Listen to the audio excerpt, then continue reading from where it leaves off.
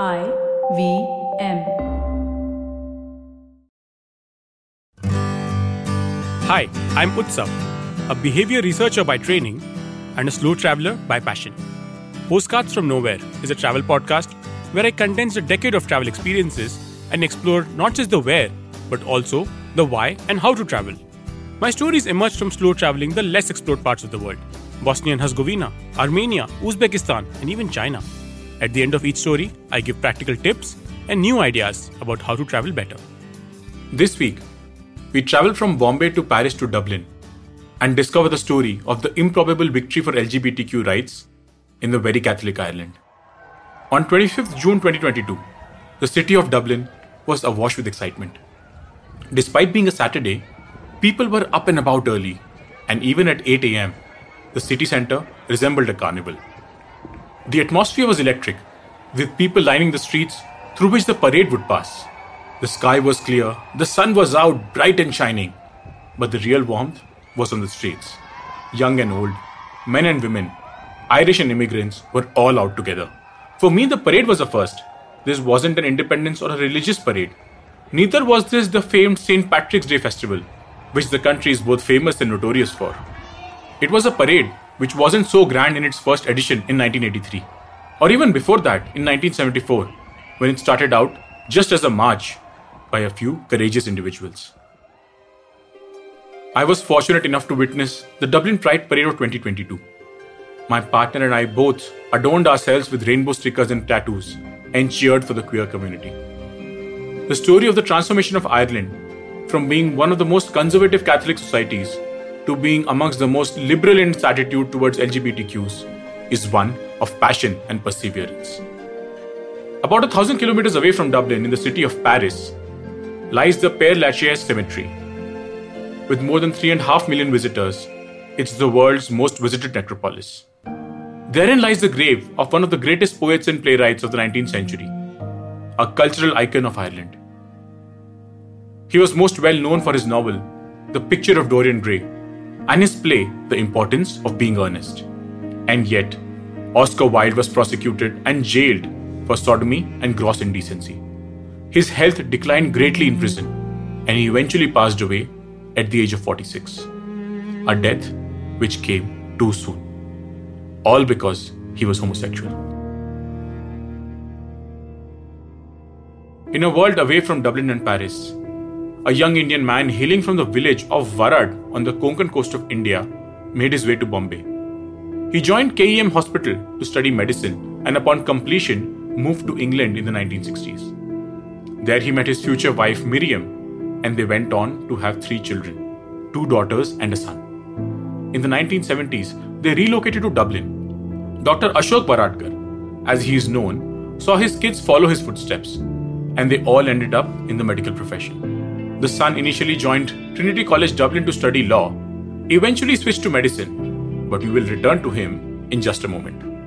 Before the Republic of Ireland was established in 1922, its laws against homosexuality dated back to the Victorian era and were in force for over 140 years. It was under these very laws that Oscar Wilde was prosecuted.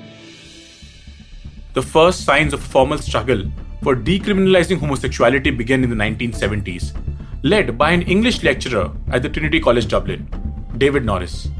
The movement was known as the Campaign for Homosexual Law Reform. It aimed to decriminalize homosexuality in the Republic of Ireland and Northern Ireland. Norris began legal proceedings for decriminalization in 1977, stating that such laws contravened the Constitution's stand on privacy.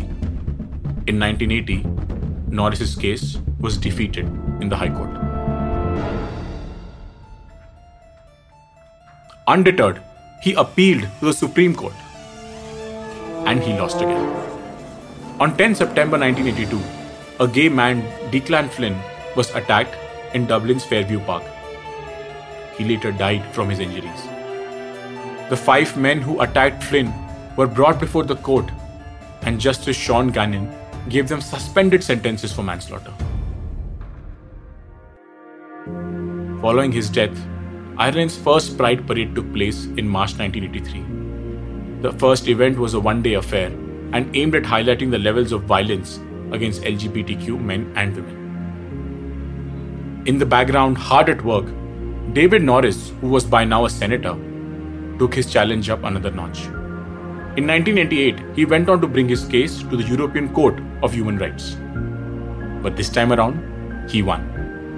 The European Court ruled that law criminalizing same-sex activities was contrary to the European Convention on Human Rights. In particular, Article 8, which protects the right to respect for a private life. The law was held to infringe on the right of adults to engage in acts of their own choice. The landmark ruling eventually led to the decriminalization in Ireland in 1993. This was a watershed moment for the Republic, but the battle was only half won. Activists set their sight to the next set of rights, legalizing same-sex marriage.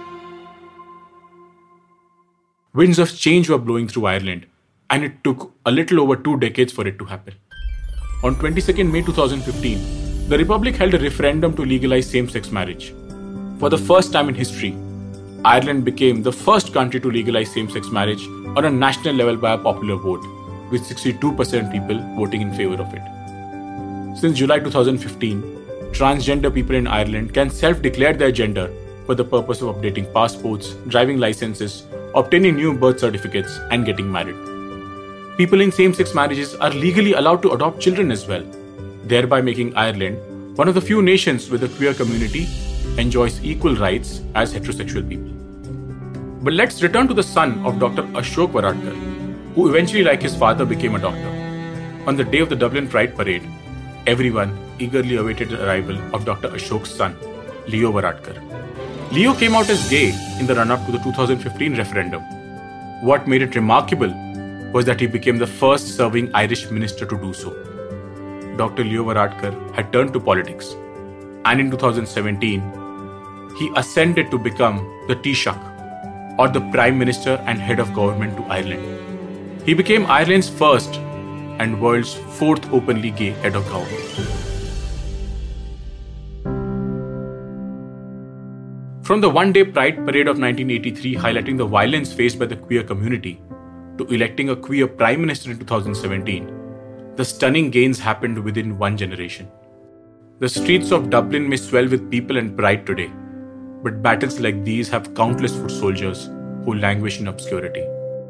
One such set of people were an Irish punk rock band, the Radiators, who probably wrote the first openly gay Irish song back in 1987. The song is known as Under Clary's Clock, an exquisitely haunting lament about 2 teenage boys who arrange a rendezvous. The song goes, "Long lonely nights, just imagining his face. Only in dreams do I kiss him and embrace. Cold morning light, he's gone with only shame to take his place." Under Clary's Clock was both of its time and way ahead of it.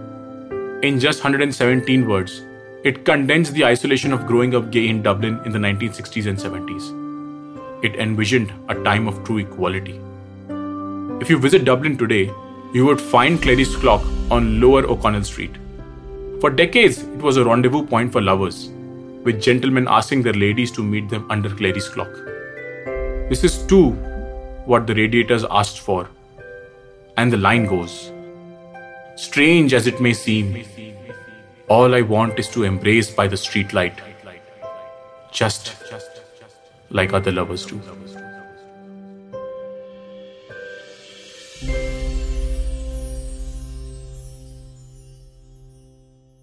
If you like this podcast, don't forget to check out other interesting podcasts on the IVM network.